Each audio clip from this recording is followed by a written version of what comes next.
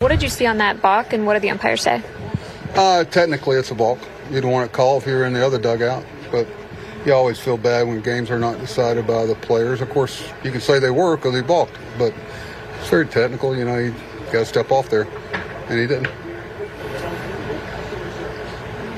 What happened with Nimmo? Right after BP, he came in and said he felt a little quad tightness, and we decided to be on the safe side. Hopefully it's not something that's going to be, I don't want to get into days until we'll have a better feel tomorrow when he comes in. But, appreciate him telling me about it. During BP, he was doing a lot of things in outfield. He just felt a little bit towards the end tighten up, and he's had some experience with that before, and he knows if he gets off of it, it's usually not very long.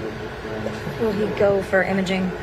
I don't think so. They're doing some things inside. Maybe. I don't know.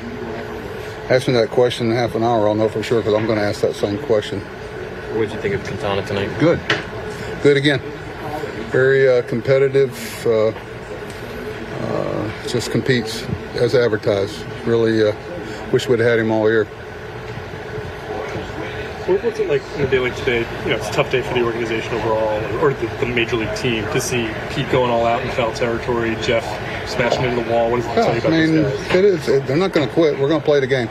We're going to play the game. You know, Albie, Pete, everybody. Lenny made some great plays at shortstop. Some good things, but we couldn't get it done in the last couple of innings. With the, just pitching-wise, we gave them some things that they didn't earn, But they earned some stolen bases. We knew they were doing that a lot. They've been thrown out a lot. We were close a couple of times. TuneIn is the audio platform with something for everyone. News. In order to secure convictions in a court of law, it is essential that we conclusively. Sports. Shot clock at 4. Doncic. The step back 3. You bet. Music. You set my world on fire. Yes, and even podcasts. Whatever you love, hear it right here on TuneIn. Go to TuneIn.com or download the TuneIn app to start listening.